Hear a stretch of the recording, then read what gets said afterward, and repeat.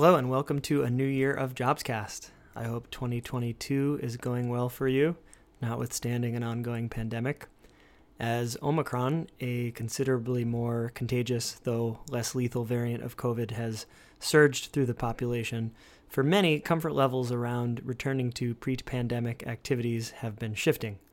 For example, in my own life, I avoided indoor dining almost entirely for the past 22 months, but now that I'm vaccinated and boosted, and those are the absolute keys here, my thinking would be totally different otherwise, I've come around to accept a certain, hopefully small COVID exposure level in order to support and enjoy select restaurants that seem to be doing their due diligence in terms of safety.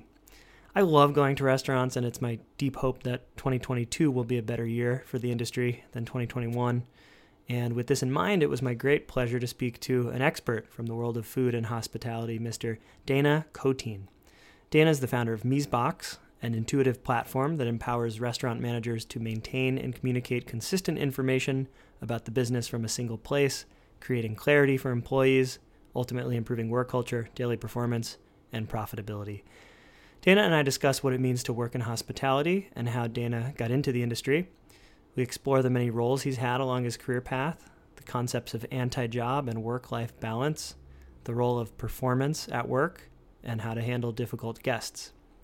We also talk about the experiential possibilities of restaurants, ranging from fast casual to fine dining, the notion of customer as king, and why Dana decided to make a career pivot from standing to sedentary work. We close with Dana providing a wonderful list of New York City restaurant recommendations. Earlier today, I came across a great article from Eater.com, I'll link to it in the notes, that gave a useful summary of what the New York City restaurant world has learned from the pandemic. And I'll just read the bullet points for you here now. These are the views of the four writers of the article: Luke Fortney, Bu Ong, Erica Adams, and Tanay Warakar. So, what New York's restaurant community has learned from the first year of the pandemic. Outdoor dining works in New York City and should be here to stay. The success of to-go cocktails proved New York doesn't need outdated liquor laws. Restaurants are facing a rent crisis and need a long-term solution.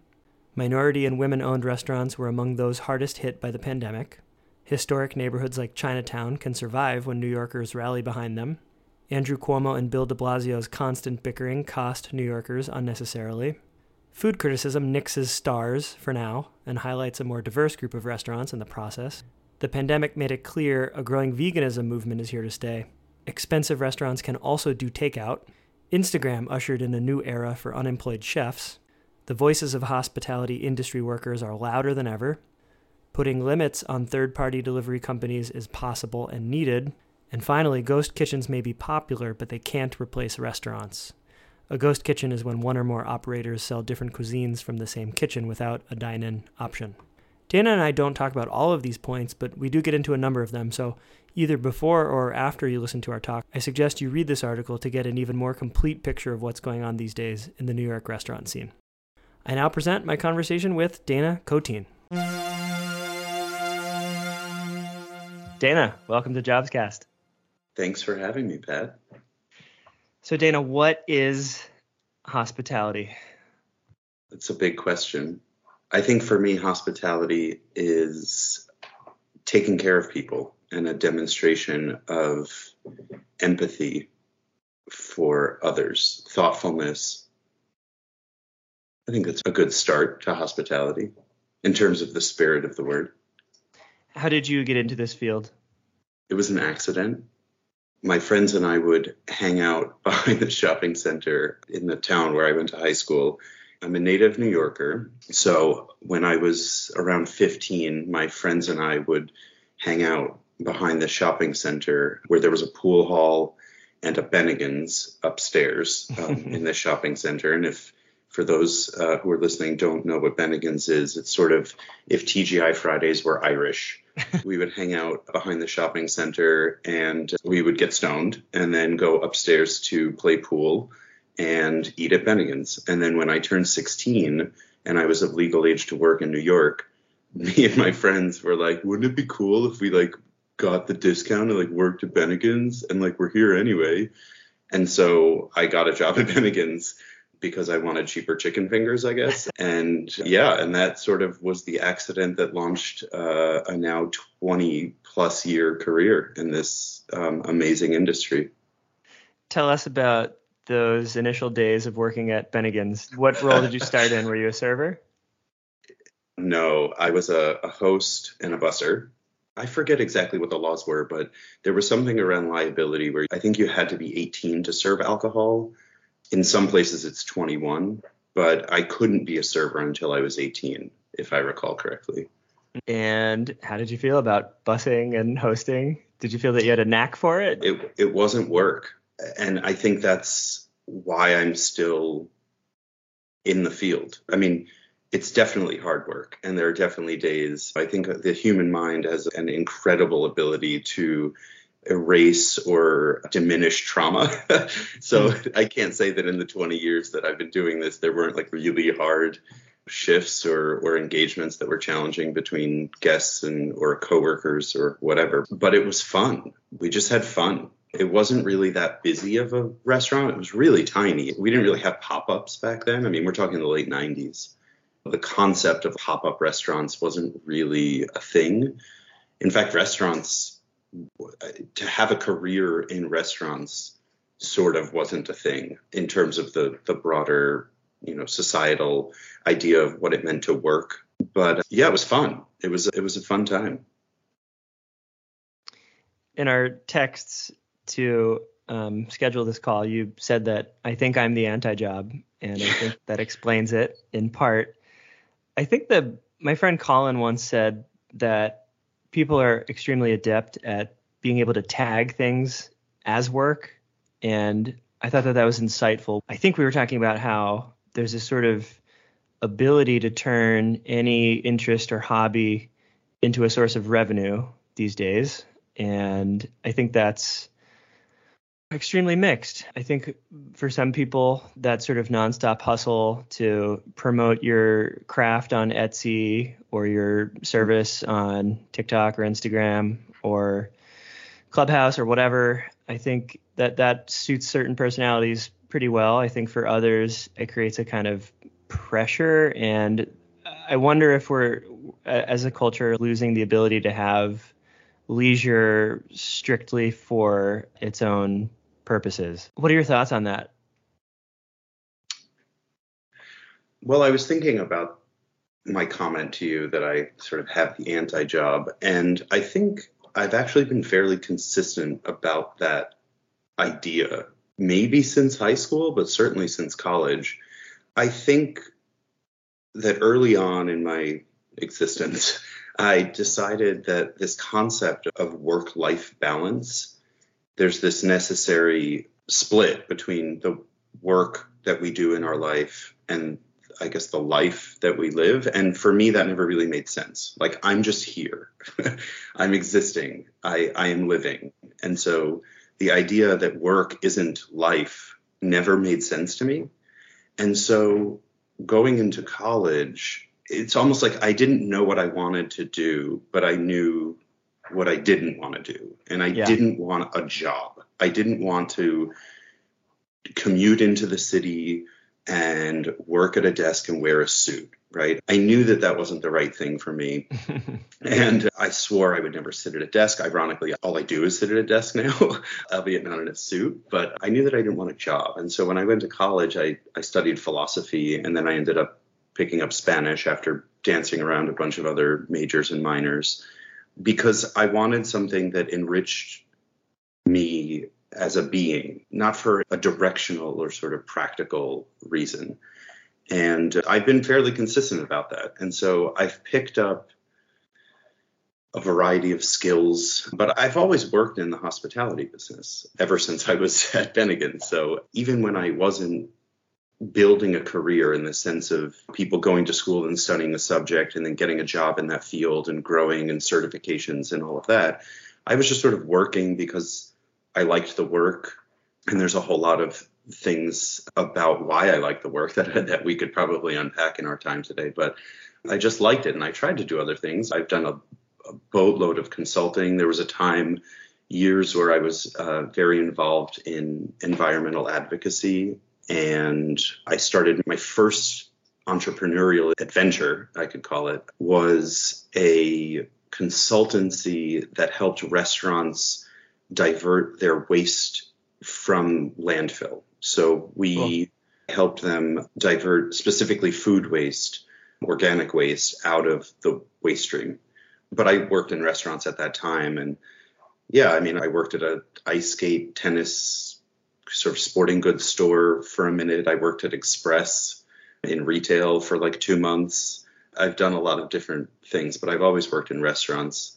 I think hilariously enough, you're the first person on the show to reject the notion of work-life balance and recognize that there is possibility for living a more integrated life, or at least a less violently compartmentalized life. I was thinking about how, I don't know if you observe this, but I feel like when you see kids who graduate from college and enter a corporate environment, watching them kind of mimic what they think professionalism is in a very kind of buttoned up, stuffy environment, it just seems so startlingly unnatural to me. It's like, this so clearly has nothing to do with the essence of who this person is. And in fact, I have no idea what the essence of this person is because it's so buried under this elaborate, stilted mimicry of what it means to be a corporate person. And a lot of this, to be fair, is based on my personal experience working for a corporation when I was 23 years old called Netcracker Technology Corporation. And it was very much like an office space type scenario. I swore never to do it again. And thankfully, I haven't had to yet. Fingers crossed. I definitely didn't prepare to ask you this, but I think this might be fun. It seems as someone who worked at TGI Fridays in college and someone who loves restaurants and has been to many of them, there is a performative dynamic to what's going on in that space. And I think when I use that word, some people might misconstrue it as suggesting inauthenticity, but I don't actually think that's true at all. I think oftentimes people feel like their best selves when there's a kind of performative element to it. And it applies to my job as well. When you were speaking, I was thinking about how much it resonated because I'm an English tutor. I work in education, and that English tutoring has been multifaceted. I've done everything from test prep to working on reading skills with younger kids to helping literally the people who are curing cancer, biochem PhDs at MIT and Harvard, helping them prepare PowerPoints and poster presentations. And in all of those roles, I'm a motivator, I'm a coach, I'm positive, I'm enthusiastic, in addition to trying to impart whatever linguistic expertise I have. And I love that. And I feel like I'm me in a way that I distinctly wasn't when I was working at Netcracker. So what do you think, Dana, about this notion of performing? I don't know, maybe you object to that language, but what do you think about this? I'm going to actually start where you started talking about the corporate. This is something that I talk to younger. I'm 38, so I'm not old, but if you're 19, you're quite a bit younger than me at this point in terms of what you've been able to experience in life. But Sure. I think my generation, especially older millennials, certainly millennials in general, but we were sort of sold this lie or this sort of version of what the world was. And then with technology unfolding the way that it did over the last 20 years, that whole worldview crumbled. I don't think there's anything particularly controversial about what I've just said. I think that broadly that's true. And growing up, I remember being asked this question, what do you want to be when you grow up? And tying back to what I said before about how I don't want to sit at a desk and this concept of work-life balance, I think that that's a bad question. I think that really it's like, what do you want to do? I want to be happy. I want to be, I don't know, but what do you want to do? And what you do and what you are not the same thing. And there's an entire rabbit hole of sort of Buddhist, Hindu spiritualism we could go down. But let's put a pin in that for the moment. And answering your question, I think you are performing in hospitality a bit.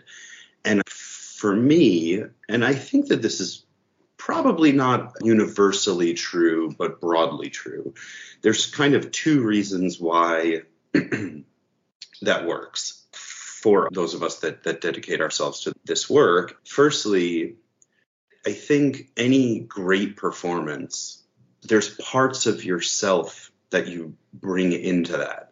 So in the work of hospitality, I get to be different versions of myself at any given time. And in the dialogue, the emotional or verbal dialogue that you have with guests, people draw different things out of you.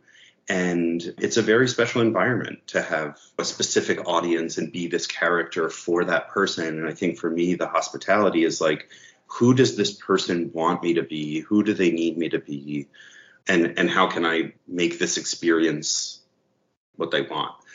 On the flip side, though, and this is a coin, I think, this performance coin, on the other side, I get to control the narrative, where I get to only show you this particular part of me. We call it server voice. And you probably have a podcast voice. Sure. And there's a teacher voice. And this ties into what you said about this sort of new version of work, the gig economy, the influencer economy. I would like to think that a lot of people listening to this understand that part of it, because I think part of the allure of social media and this idea of the influencer, or even just a non-influencer regular person curating a Facebook or Instagram account, we like to control the narrative.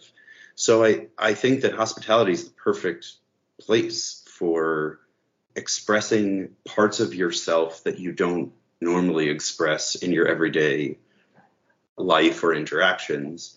And it's a really nice way to curate what parts of you people can or can't see.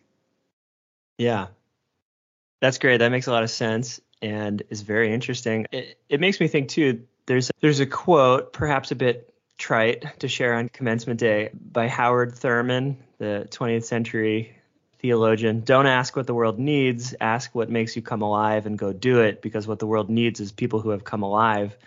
I like it, and I would even remix it and say, be alive. If you could avoid just asking what makes you come alive and find a way to be in aliveness and carry that aliveness through what you do, I think that'll help in general.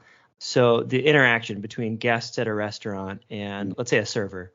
This is something that I'm excited to hear your insider take on. Say we're at what people would generally describe as a nice restaurant. Maybe nice, that implies a certain level of price of the food. It implies tablecloths. It implies dress code. I think most people have a vague understanding of what separates nice from Bennigan's and Fridays. And although I will say that distinction doesn't seem to hold as much in a city like Boston, where I lived for 15 years, in terms of the dress code, where you see people wearing Red Sox hats at expensive restaurants. And I'm just like, take off your stupid Red Sox hat. Anyway, I digress. I think that you're in a restaurant, and obviously I have the bottomless hunger for talking to people and meeting people, hence this podcast. I love to co-create dining experience and dialogue and interaction with the server to the extent that they're capable of doing it. I'm always sensitive to how busy servers are, or I try to be. And it's fun. Servers are generally super knowledgeable. They have high EQ generally. And I just find it a ball to riff with them and learn from their food expertise and so on. I do think that there are many people in the world who, regardless of the restaurant they're at, treat servers basically like robots, just food delivery mechanisms, and there's very little interest in engaging on a human level. Those are two kind of broad stereotypes about interactions with servers, and I'm guessing that the spectrum is more dynamic. There are all different kinds of ways you can have an interaction. But do you think, Dana, that the former, this notion of co-creating a fun special experience at a restaurant, do you think that that's brought out as much by the environment as by the people? What is the kind of alchemy that creates a dining space where basically everyone knows, like, okay, this is going to be a space where the servers and the people dining are in it together, as opposed to that view that some people have where servers are just food delivery mechanisms? Well, I think I say this often, context matters. Let's start with establishment. So I think that there's different kinds of restaurants, and people go to different kinds of restaurants for different needs that they have. And I think that there really isn't anything more primal, right? Like food, shelter, water, community are these primal needs. So going to restaurants strikes a chord in that really primal space for us. And I think that some restaurants are there to serve a transactional purpose. This is the rise of fast casual, right? The Chipotle, Shake Shacks of the world. I'm in a rush. I need something that's reasonably good at a reasonable price that I can get reasonably quickly. That's a certain type of experience. And then this nice restaurant that you're talking about, there are transactional versions of those as well. Working in the theater district for a year here in New York City, where I would serve, I don't know if this is going to make sense to non-restaurant people, but in the 2 hours of the pre-theater rush from 6 to 8, I would do like $2,000 in sales. Wow. In my section. So 4 other sections of the restaurant, there's a transactional nature to that. So I think the establishment sets the tone. There are definitely places where you're going to go, it's going to be nice, and you don't have the warmth or what I guess I would call access to the emotional side of the service experience. And maybe that's not why you're there, and maybe that's not why the restaurant exists. I think that's changed a lot, especially, again, as more millennials become leaders in our field and more of them have opened restaurants. And again, this is well documented, like experience matters to us. The experience of our work matters to us. And just generally speaking, we'd rather spend our money on experiences than things. So with that generational change, the leadership and the creative energy behind restaurants is interested in creating experiences, and the guests that are coming in largely are interested in enjoying those experiences, because maybe joy isn't the reason that they're going. Mm-hmm. So I think that it starts with the context that's created by the restaurant, and then there's the individual need of the guest or the party. For example, if you and a friend are going out to dinner, that's a different context than being on a date. And that's a different context than being with 5 members of your family. And that's a different context to a business dinner. And so why you are there also lends to the tone, or what the shape and the sounds and the smells of that experience are going to be will change with that context as well. Yeah.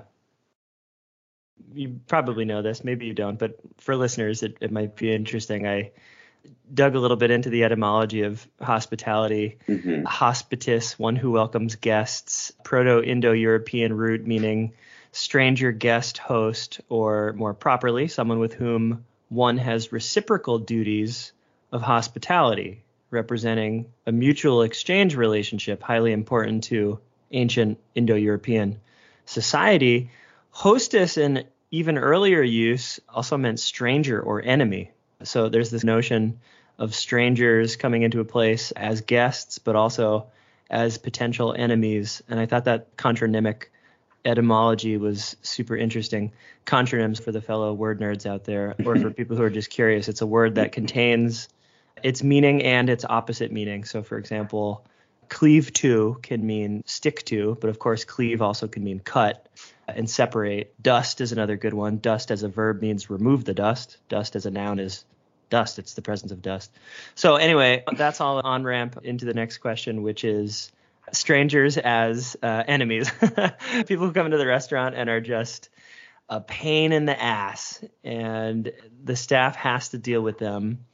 In your various roles in restaurants, have you ever kicked people out? I'm guessing you've dealt with many people who didn't behave at the level that would warrant kicking them out, but still made the night a little bit more unpleasant for the people dealing with them.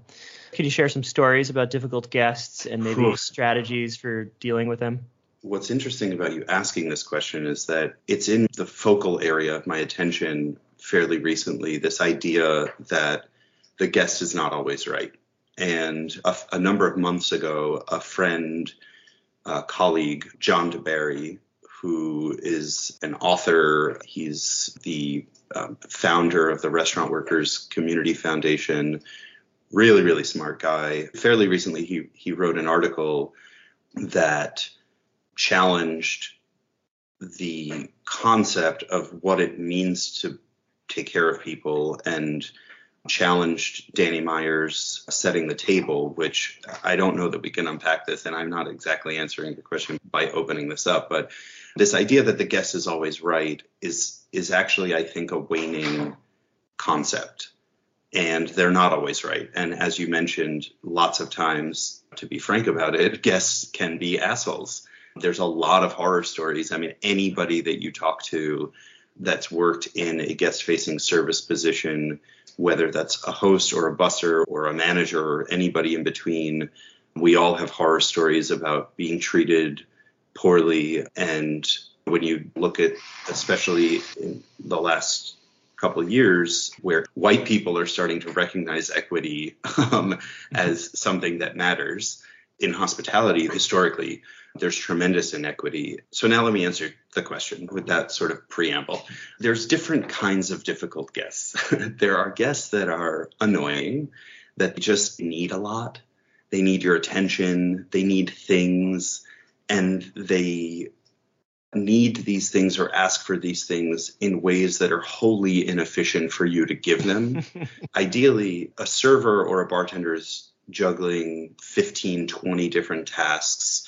A lot of people think of restaurant work as unskilled or low skilled labor, and it's not. You are a project manager, and it's under the tightest of timelines. And so a simple request from a guest for additional sauce or a napkin or whatever it might be has to be integrated into a timeline of 20 other things that person is doing. And an annoying guest may not know that they're being annoying by asking you for a thing every time you come to the table, but it's actually really hard to go back to the table and then they say, oh, and I need this. And there's a term for it. We call it, they're running me. And it's sort of like playing fetch with your dog. It's like, okay, now go get this. So I think most people who do that don't know that that's what they're doing. And they're just kind of focused on their own experience and their own world. And I think largely that's okay. It doesn't make it not annoying, but largely that's okay. And then there are people that are just terrible. I've waited on a lot of amazing celebrities in my time. And there's one celebrity who is known for being awful. And I had the unique pleasure of taking care of this person on a given night at a restaurant here in New York. And I was excited and nervous. I'm debating whether or not I say her name because either people will agree with me or they'll hate me for it. But anyway, this person, she's made her career in culinary arts, in etiquette, in taking care of your home. And so I was a little bit nervous to take care of this person because it's like, oh, well, we're not a fine dining restaurant, but we use some fine dining technique. And is she going to notice if I serve from the left and clear from the right? I went through this whole thing and how do I speak to her and what do I do? So anyway, she sits down. It's her assistant, and I guess a friend. And she orders an iced tea. They order all their food. And during the meal, I am conscious of interrupting because, again, this is a person who's sort of known for having opinions about etiquette. And generally speaking, I take taking care of people seriously and I'm thoughtful. I think that's why I'm good at what I do. And so the time comes to refill her iced tea. So I'm faced with this question. Do I ask her if she'd like an iced tea, which requires interrupting? Or do I just bring her an iced tea, which is presumptive? So I decide to bring her an iced tea. And I don't know how many times I refilled her iced tea. But we're at the main course time. They ordered so much food. And normally I would guide guests. And this seems like maybe it's a lot. Or just because I want the sales doesn't mean I should let you order more food than is reasonable. Mm-hmm. And so they order all this food and I bring over another iced tea and I take it off the tray and I can feel myself back in the room. I'm still mad about it. So I take the iced tea off the tray and it's like in slow motion. I'm going to put it down on the table and she, with almost both hands, kind of pushes gently the iced tea back up at me. Oh, no. And she looks at me and she says, I didn't order this. It's wasteful. I don't want this. And said it in this very curt, crabby, unnecessary. Crushing. Yeah, it was sort of like, cool. In all reality, it was a little outsized of reaction for a fucking iced tea. But Totally. So I deal with the iced tea. I'm shaken. And she's not my only table. So then, whatever, I'm disheartened. I'm like, okay, I just need to make this end. And so fast forward, there's all this food left over. There's like a quarter of a pig and like fish, and there's just all this protein left on the table. The friend has gone, and they're like, yeah, we're done. So I said, okay, let me wrap all of this up for you. And they're like, no, that's okay. And my brain exploded because she was so rude and so angry that I wasted this iced tea. Yeah, you want to call out the hypocrisy here. And now here you are with probably 6 pounds of food, meat, animal life that was sacrificed for your pleasure. And the iced tea was horrifically wasteful, but this is fine. You're a horrible person, and I hate you. Strange. And so I threw out all the food. Yeah, strange to elevate tea leaves over animal lives. It was so in my description of all these versions of what terrible looks like, there's the annoying guest.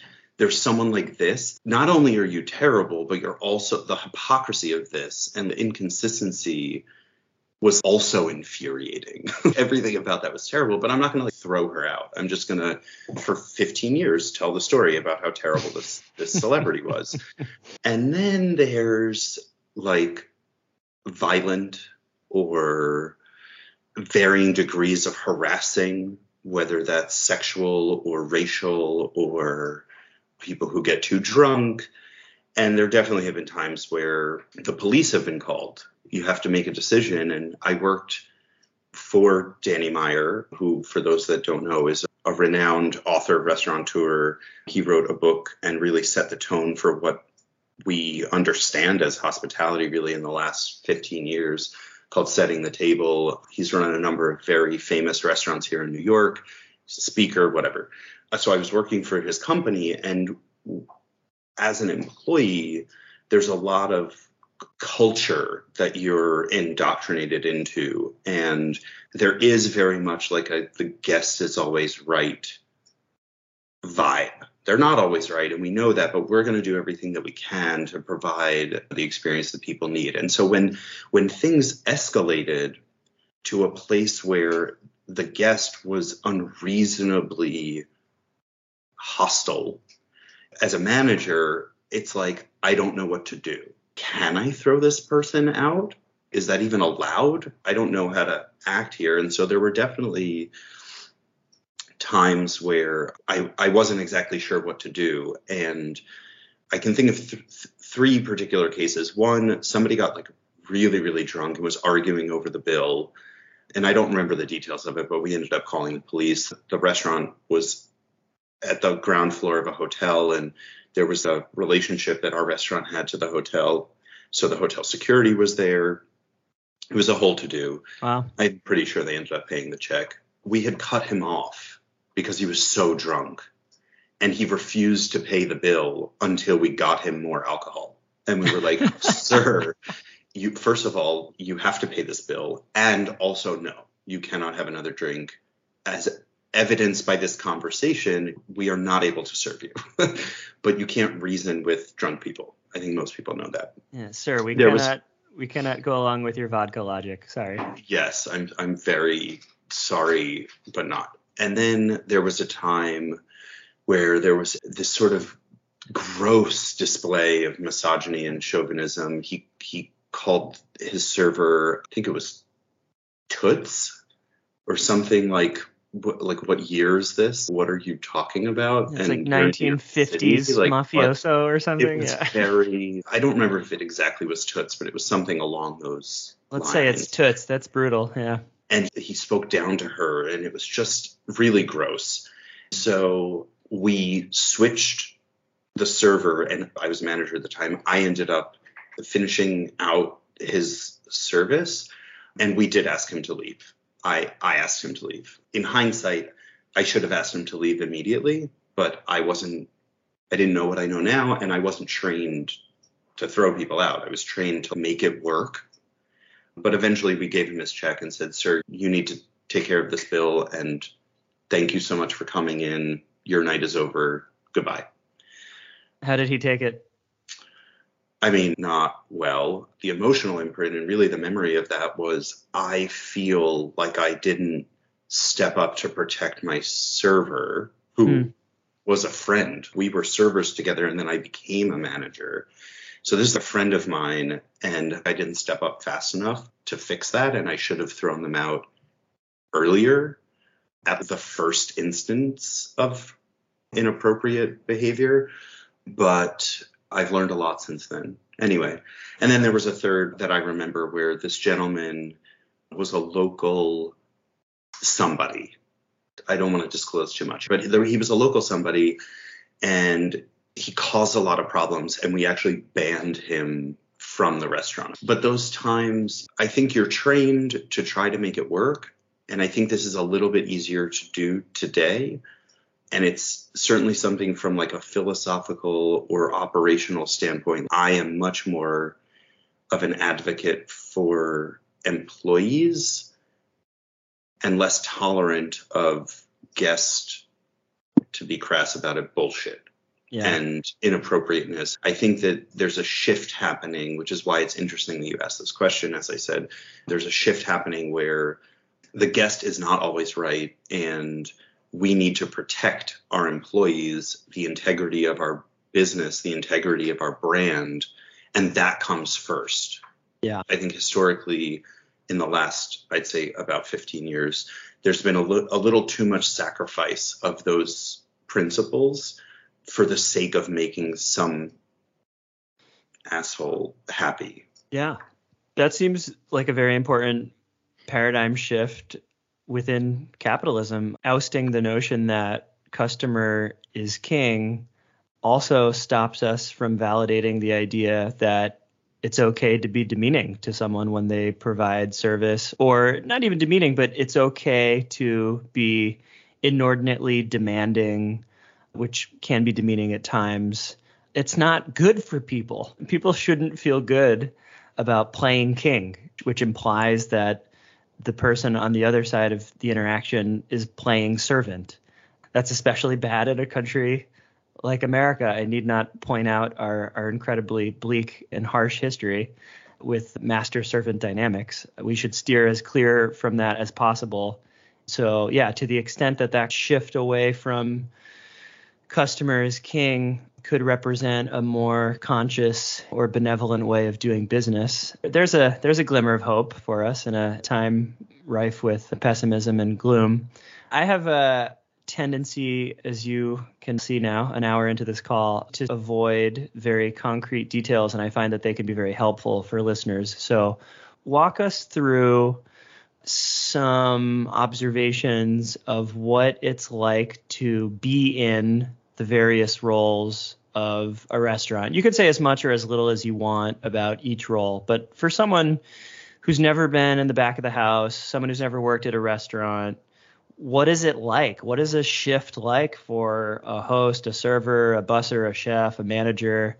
I'm sure you could speak for hours about each one of them, but share a little about what the embodied experience is like for people who don't know about that or haven't really observed it much. Typically, there's an abstract divide between operational groups. There's the front of house, which are all of the people that you see when you walk into the business, when you walk into the restaurant, your host, busser, barback, bartender, server, barista, sommelier, managers, all of those folks that you see in the front. And then there's back of house, which are your porters and dishwashers and line cooks and sous chefs and prep cooks and the executive chef.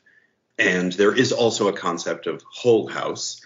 There's an effort to try to break down these delineations, because from a personality perspective, those that work in the front of house and those that work in the back of house typically are very different types of people, and they do these things for the various reasons that they do. So there's just so much diversity of businesses and when a person comes into the hospitality business, meaning like at what age or what stage. You could be a host for 3 years at a restaurant in a seaside or college town and then become a host in New York City. And it's almost like you've never hosted before in a lot of ways because the needs and the level of service are very different. How about the roles that you've had personally? You've been a manager, you've been a server. I'm guessing you've done almost all of them. Take us through some salient thoughts from some of those roles. Okay. I think that there's a tendency to think of the hierarchy of a restaurant in terms of skills and value. And I think, for example, a bartender might see themselves as more valuable than a busser. It's a higher skilled position. You need tact with guests. You need to have a depth of memorization around the recipes. There's a performative, artistic element to what you do. But being a great busser is hard. And it depends on what restaurant you're in. So anyway, I just use that example to illustrate this general idea, this general notion that there's a ladder that one climbs up and you start as a busser or a barback or a host in these, quote, unskilled positions, and then you eventually ascend to manager or whatever. When I do training, I try to break that down, that idea, and I try to have people understand that there really isn't one position in a service period that is more important or more valuable than the other. It's an ecosystem. It's like saying that your heart is more important than your liver. And so None of the positions in a restaurant are more important than another. And there are, I think, differences in how that works. So for hosts, hosting and the door, as it's called, and running the reservation book, that's one of two major control points in terms of the flow of how service works and whether or not, again, sticking with this idea of a nice restaurant, right? There's a flow that has to happen. You have to get people at the tables. You have to make sure that once you open the door, there's a chain of events that unfolds. And the game that you play in operating a restaurant during a service is how can I create the most efficient flow of all of the events that are unfolding during this time? How do I get the most butts in seats? How do I get the most money out of these transactions? How do I bring the most joy to everybody that's here? How do I produce the best food in the shortest amount of time? So that's the game you're playing. So a host is really the first control point, because if the seating doesn't go quite right, like dominoes, there's a chain reaction. So for example, if a server gets two tables at the same time, they're not able to greet and do all of the steps of service that have to happen to execute that meal. So they're saying hi to two tables at once, the two orders are going in at once, and there's just not a good flow. Right. From a host perspective, they're kind of air traffic control in a lot of ways. They're inputting, they're saying what planes are going to take off, and then they're managing the various landings, where the bussers and server assistants and food runners, they're the oil of the machine.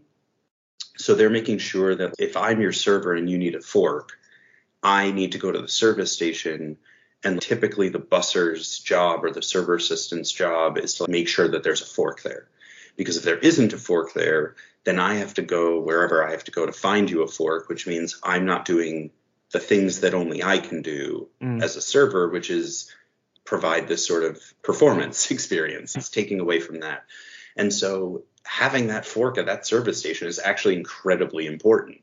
And they, as this sort of oil of the machine, it's sort of paradoxical where they have the flexibility to kind of move around the dining room and share information with the host and share information with the manager and the server so that everybody is kind of on the same page about flow.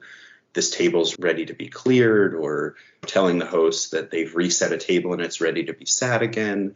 So they have a lot of flexibility. But what that also means is that unlike a server, unlike a host or a bartender, where this is where I am and this is sort of the finite list of things that I need to do in this space, they can get pulled in a lot of different directions. So being a great busser is really about anticipation and time management, which I guess is true of all of these different roles. But yeah, so the hosts, I think of air traffic control, the support staff, I think of as the oil of the machine, the servers, their roles, creating this sort of emotional experience, but they do have a financial responsibility to themselves in the business. I always say you can't pay your rent in hugs. So as great as it is for me to create, this emotional experience for you, Pat, and your friends, I also need you to pay me for it. Right. And the restaurant needs you to buy things. So my job is not just about curating this show for you, but to be totally transparent about it. My job as a server or a bartender, anybody in a sales position in a restaurant, is to extract the most money out of you as I possibly can and have you love giving me your money. You should leave with as little money as possible and have loved emptying your wallet. That's my job.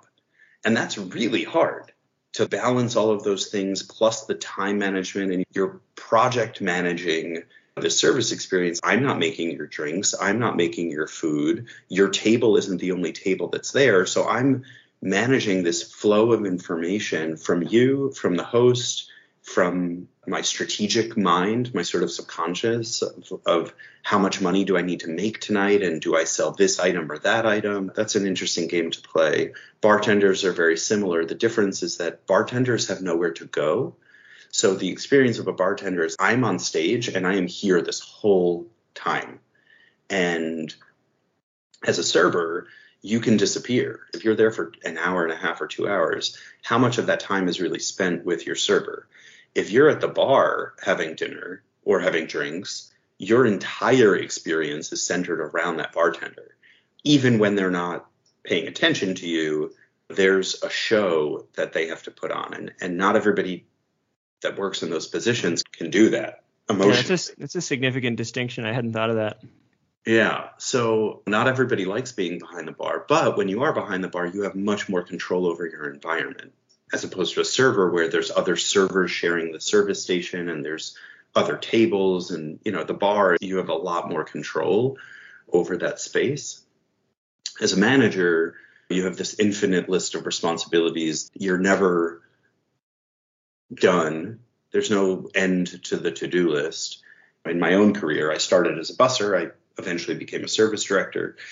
9 out of 10 restaurant managers started inline level positions, which means they don't necessarily have the skills in project management, time management, employee relations, accounting. And so by the nature of what they do, it's like your title is manager, and we have this concept of what a manager is, but a lot of times you're wholly unprepared for all of what you need to do, and you're typically paid less and you work more. So for example, when I was last a server, I worked 4 days a week. I had health insurance and I made $60,000 a year, and that was like 2013.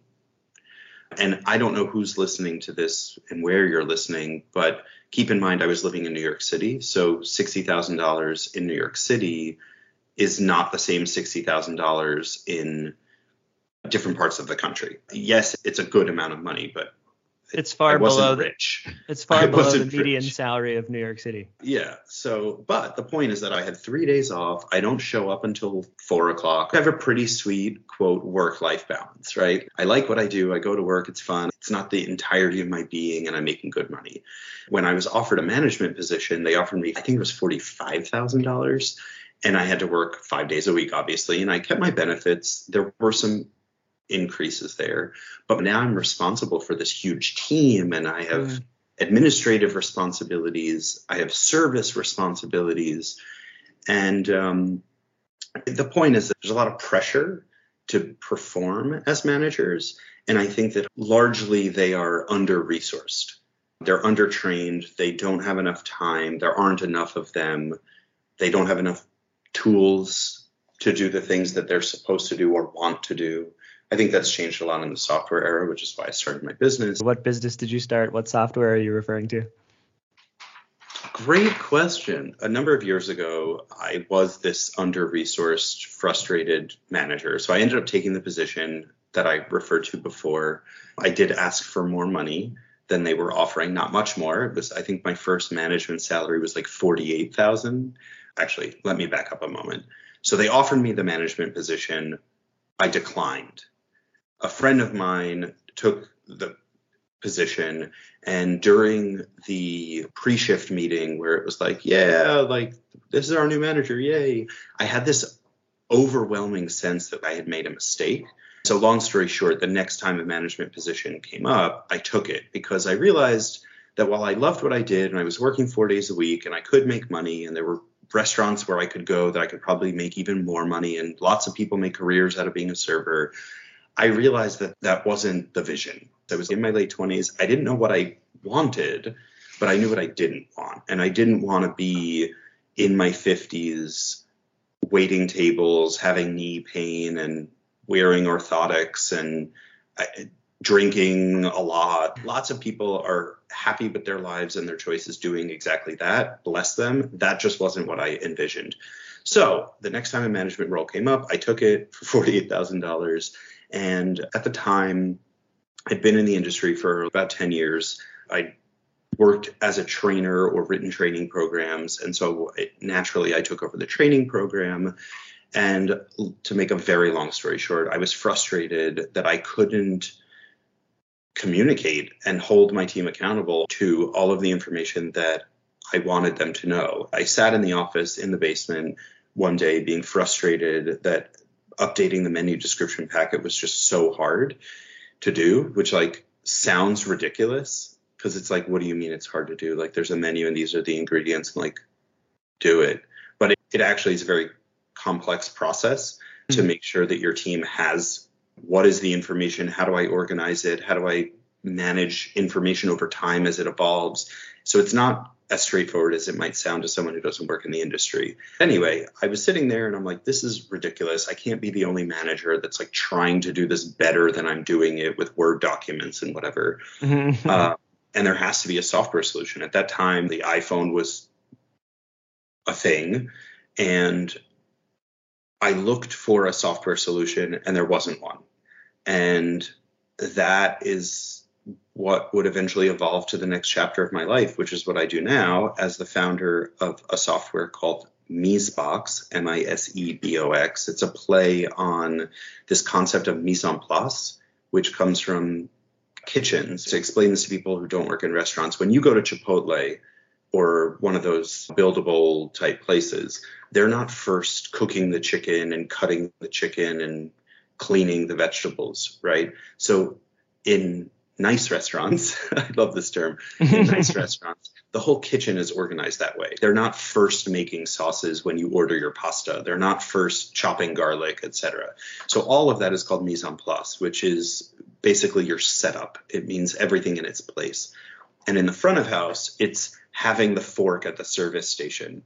It's making sure that when the guests sit down, that they have the utensils that they're going to need, that the wine glasses are brought to the table when a bottle of wine is ordered, that the correct silverware is ready for the next course, etc. So that all of that is mise en place. So Misebox is this idea that everything in one place, all of your setup in one place. So Misebox is a software solution that gives restaurants and restaurant groups the tools, time, and experience they need to thrive. The platform serves as a single source of information for teams and managers, and it allows for more efficiency in daily operations and happy employees. Both of those things are needed to improve profitability. So that's what I do today. I now run a software company, which when I went to college and I said I didn't want to sit behind a desk, I now sit often behind a desk, but it's not what I meant when I said that. I love what I do and I love working with the restaurant businesses. And now I'm building all of what I've learned over these 20 years into a platform to allow for that under-resourced manager to thrive in their role and the domino effect that that has on the workforce that keeps restaurants alive. I love it. Very cool. I know an earlier iteration of your business was called Restaurant Reason. What constituted the name change?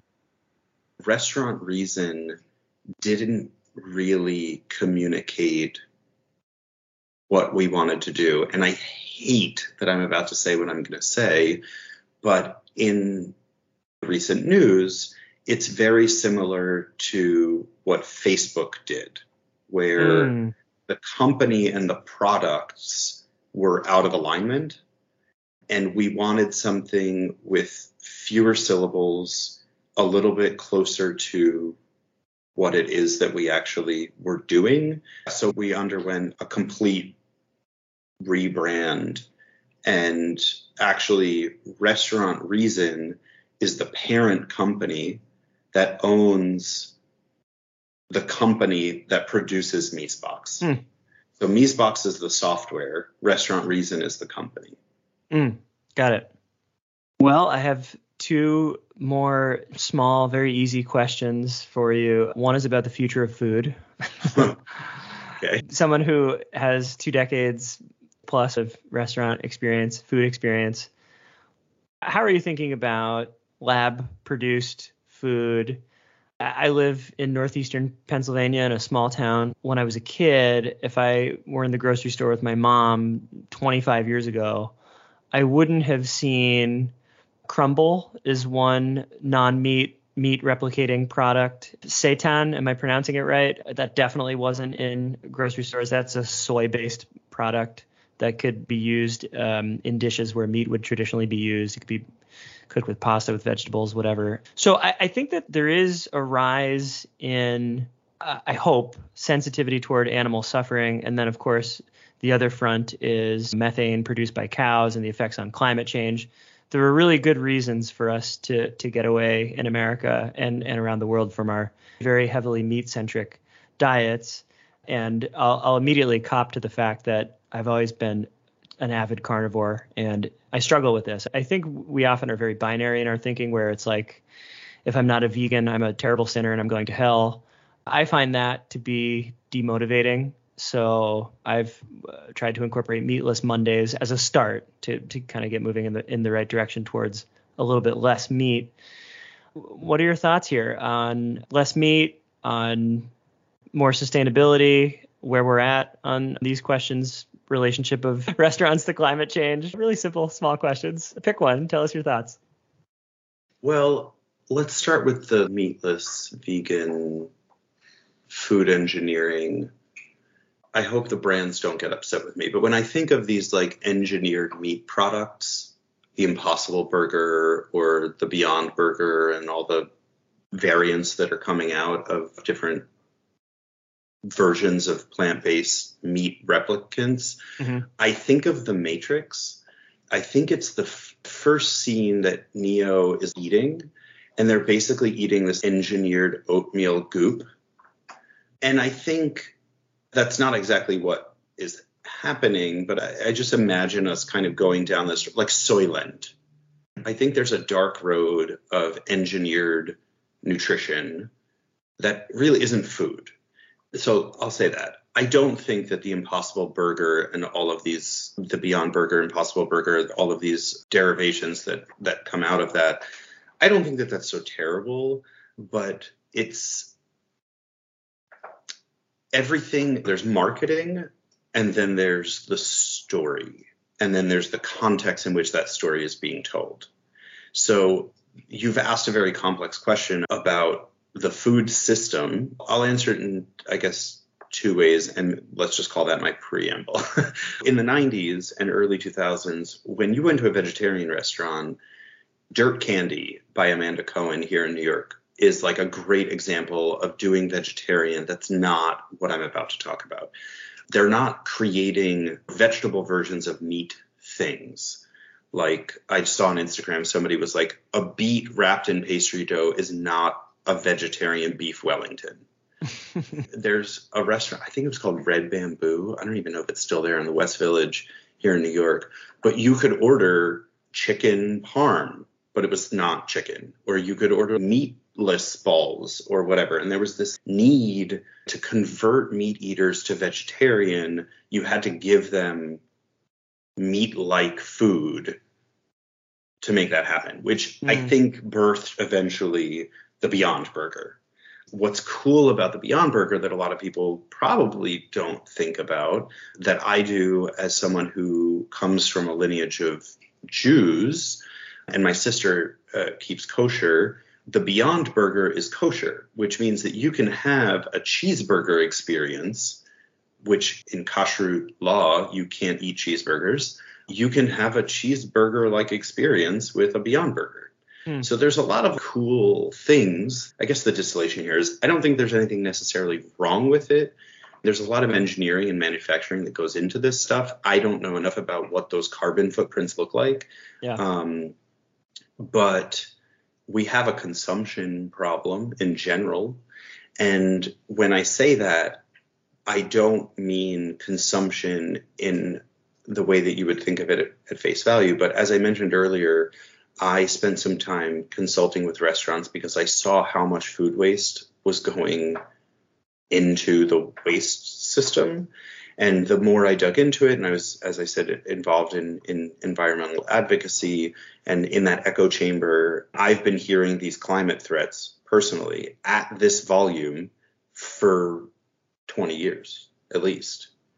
So I noticed how much food was going into the landfills, and I learned very early on that rotting food creates methane, and that methane is exponentially more efficient at trapping heat than carbon.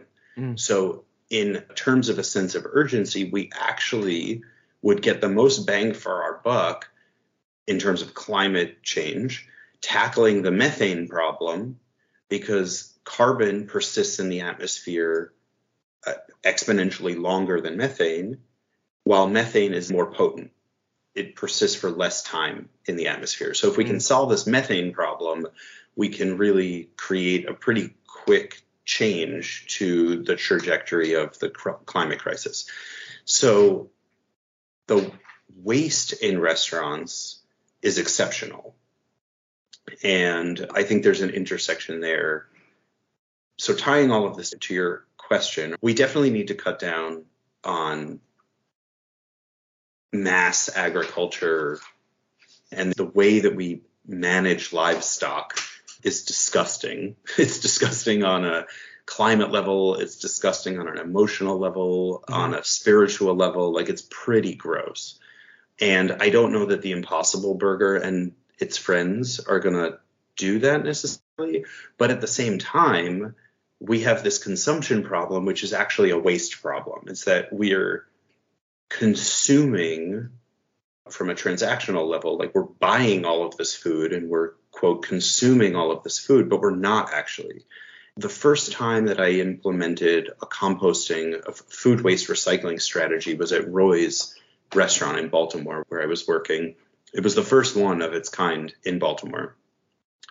We had like 5-gallon pickle buckets, like a paint bucket, like a white white bucket. You can imagine one. Yeah. That was the size of our trash can.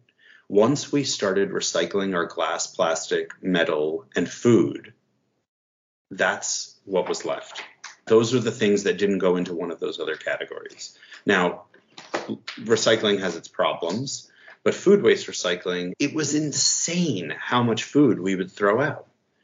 And I think if we're really interested in solving all of these problems, I think that food waste is a great place to start.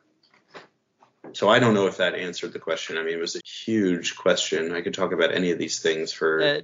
I think that was an effective preamble, and preamble's about as good as we could get in the context of this little show. Thanks for sharing that. Well, I have to ask you about tipping. We're talking about restaurants. Would servers, and we'll stay with nice restaurants, would servers in nice restaurants be better off, in your opinion, if tipping were abolished and wages were increased, or if say a 20% tip were automatically worked into the bill and customers didn't have to do any math. What are your thoughts on the issue of tipping? Good or bad? What do we do with it?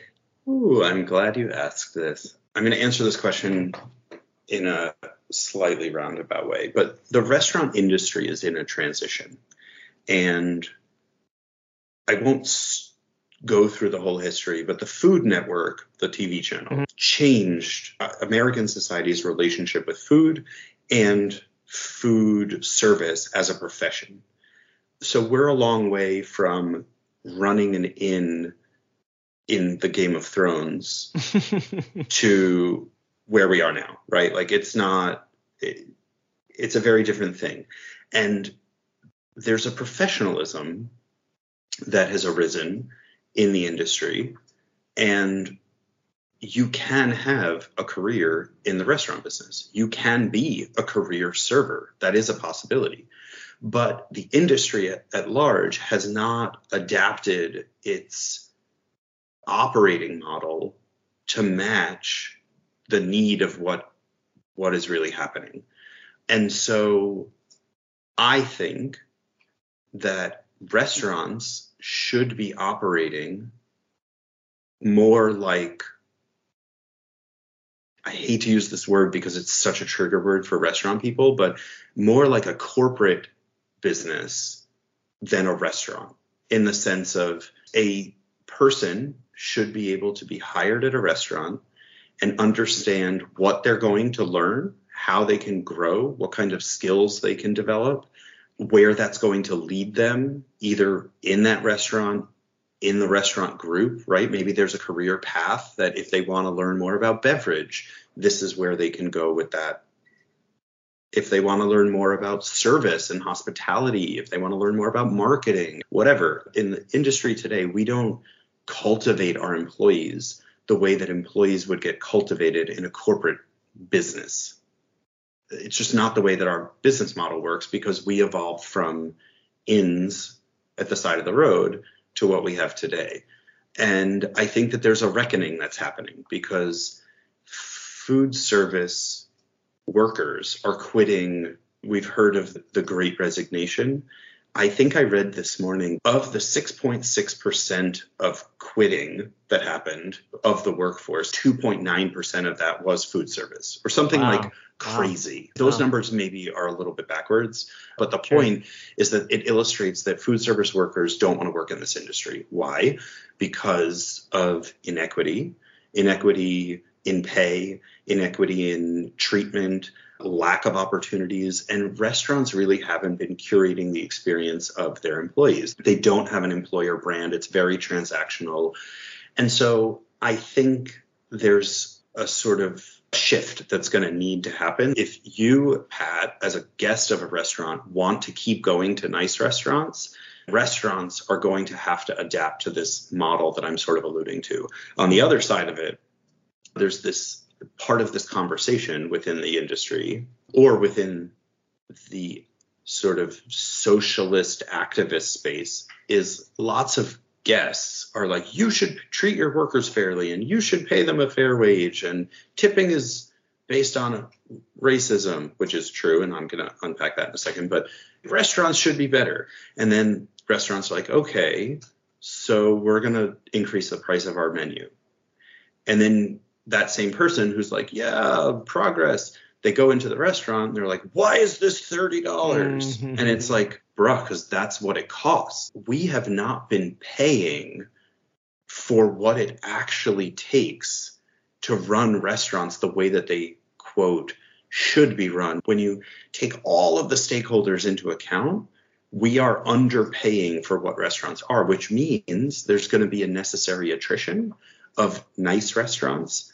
In my opinion, there are too many, and there were too many. That's why so many closed in the pandemic. Like, how many Italian restaurants do we really need in New York City?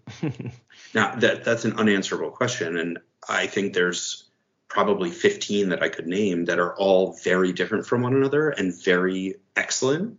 But do we need 500? Do we need 3 in the same neighborhood? Like, I don't think that there's an objective measure to that, but it's more the rhetorical question of, do we need all of these restaurants? Does the industry need all of these restaurants? Do guests really need all of these restaurants? And I think this dovetails into the rise of sort of fast casual Chipotles of the world, where our relationship with food and dining has changed because our relationship with work has changed. But I digress. So to answer your question, tipping has a long, well-documented history of being a racist, sexist, ageist practice. And there is no question that tipping comes from the practice of slavery and has evolved into this insane relationship where the way that people wield tipping as power is crazy. Aligning these two things, tipping as a practice is inequity. The act of tipping is the act of inequity. And restaurants would be better, and I mean this economically, if they treat their business like a business and not like a restaurant. And I hope that that makes some sense in context of what I've said. But to make all of this happen, there's a reconciliation that needs to happen societally where there will be fewer restaurants and restaurants will be more expensive. You'll get a better experience. I think everybody would win in the long run, but it will mean that some people can't go to nice restaurants as often as they used to. The tangential thought here is that the pandemic did something really interesting, which, if I can pat myself on the back, I called at the beginning of the pandemic, but there was saturation of restaurants in urban centers like New York. This labor crisis has been brewing for years, well before the pandemic, where people who work in restaurants in New York City can't actually live near where they work. Lots of cooks lived 45 minutes, an hour and a half away from the places that they cooked because to get the hours that they needed and the wages that they needed, they had to work in these city centers, but it still wasn't enough to live close to work. So if you're done with your service at 2:00 in the morning, that means that you're taking a subway for an hour and a half. Like, you're not getting home till 3:30 in the morning. Who wants to do that? So when the pandemic hit, lots of people who realized they're never going to open a restaurant in New York, they're never going to open a restaurant in Miami, they're never going to open a restaurant in wherever it is that's super expensive to open restaurants because it was too expensive, the talent wasn't there, whatever, they left. Because they had to. Why am I staying in New York City? You're one of these folks that moved from a city to home. And essentially where I'm going with this distillation here is there's a redistribution of talent. And I think that we're actually going to see really amazing restaurants and really amazing restaurant talent in secondary and tertiary markets. And that because of what the internet is now and the access that people have, and couching the supply chain crisis for a second, the availability of products that you were talking about before in places that you wouldn't have thought you could get those products, you can do incredible cuisine and incredible service in places that you could never do that before because the talent and the product is available. That's my sort of assessment of like what's happening in the industry and on tipping. It's not just about the tipping. It's about how are restaurants structured as businesses and what is it that we're actually trying to do here. And I think the nice restaurants that are going to survive are going to be incredible experiences. That's fascinating. We shall see. We have Dana Cotine's predictions here recorded for reference. We could go back and see how it all shakes out. Dana, this has been a delight. It's been a veritable buffet of food for thought for listeners. Our listener base is global. I recently learned that a lot of people from South Korea are tuning in. I've worked with many people from South Korea, so thank you to all my South Korean friends, colleagues, students who have tuned in. But I think within the U.S., we do have a listener base on the East Coast. So New York City is accessible and people are going to restaurants. Would you share a few New York City restaurant recommendations? Wow. Yeah, totally. Well, my friends downtown in the financial district have a trio of experiences that I'd recommend. It's called Crown Shy, and it's absolutely phenomenal. It's at 70 Pine in the financial district, and in the same building upstairs, this is like Nice Plus. So Crown Shy's nice. Saga is a new restaurant. It's a tasting menu. You will spend there. So this isn't just like you show up and have a casual meal. This is an event. Either you have so much money, you're quite wealthy, and you can just go there casually, or this is like a special occasion restaurant. Yeah. And then there's a bar up a couple floors called Overstory. It's not the only, it's certainly one of the very few 360-degree balconies. So you can see New Jersey, Staten Island, Brooklyn, all of Upper Manhattan, Queens. The views from Overstory are absolutely incredible. Awesome. So any of those three, I think, are really brilliant. If you'd like kind of old school New York and old school Italian, family friends of mine own a restaurant on 46th Street between 8th and 9th Avenue called La Tanzi. I am biased. I've been eating there for 30 years, but it's incredible. And after 8 o'clock, they offer a special menu that highlights the food of the Jews of Rome. I'll leave it at that. You can go to their website and take a look at the menu, or reach out to me if you have other questions there. And then if you want something like a little bit more kind of cool casual, Huertas, Huertas, on the Lower East Side. Chef Jonah Miller and I worked together a decade ago, and he went on to create this amazing restaurant that highlights the cuisine of the Basque Country in Spain. Really, really innovative, very delicious, very cool. They make their own vermouth. Like, it's a very cool spot. And then I think Kindred and Ruffian, who are owned by the same folks. Ruffian's a wine bar. Kindred is Italian anchored with a really cool wine list, and it's super cash. It's fun, cool. You're going to get great servers who are knowledgeable and passionate about what they do. Those are a few. Great. Come to New York. I love, Pat, when I'm in your neighborhood and people with this face, they're like, how's New York? And like, girl, it's fine. It's so chill. I mean, it's not as crazy busy as it was maybe pre-pandemic. There are lots of people around, and the mask situation is unlocked. We're good. Come to New York. It's great here.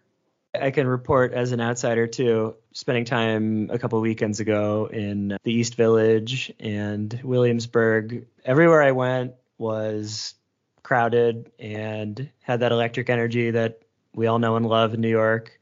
So yeah, even as someone who visits and has the reference point of my sleepy town, that was the case for me as well. If anybody's interested in recommendations, they can feel free to reach out. If you're coming to New York, I'm happy to throw stuff together. It can be a hard question because there's so many different kinds of cuisine and price point, and where are you staying and how long are you here. I guess that's what makes me a hospitalitarian. It's the details. It's curating the details that makes it so special for people. Should I point people toward either a social presence of Dana Cotein or Miesbach's? Sure. My social handle is pretty straightforward. On Instagram or Twitter, I'm Mr. Dana K, MrDanak. And Miesbach's is on Instagram at Miesbach's, Miesebox. Any of those channels would be just fine. Restaurant people, if you're listening, I hope I'd be happy to have a conversation, but I hope that you start to think about what I'm saying and internalize it, because I think we have a real opportunity. It's no secret to those of us in the industry that things have been broken for a really long time. There's been amazing things, and I've personally built a career out of working in hospitality, but there's a lot of things that I'm a white man, and so the privilege is not lost on me. There are a lot of people who are not white men that did not have the same kind of success and experiences that I had, and we need to fix that. And I hope that you're open to that idea and that conversation. And for those of you that don't work in the restaurant industry, Please don't walk into a restaurant and say, I could make this at home for $6, because you can't. You can't do that. I'm sure you can make a mean spaghetti and a hamburger or whatever, but what goes into making that hamburger is way beyond what I think generally people think about. It's not just about the food cost. There's so much more. And the value of going to the restaurant so that you don't have to make that hamburger is what you're paying for. It's not just the food. So if we can figure out as a society, how much is a restaurant really worth, I think this industry is going to make it. That's a wonderful and important question to leave lingering in the minds of listeners. Dana, thanks so much for what you do. Thanks for sharing your expertise and knowledge. This was both fun and educational. And when I think about my education, it was often mutually exclusive with fun. So I'm glad to be an adult, getting educated and having fun now. So thank you. My pleasure. Thanks for having me on. I appreciate it.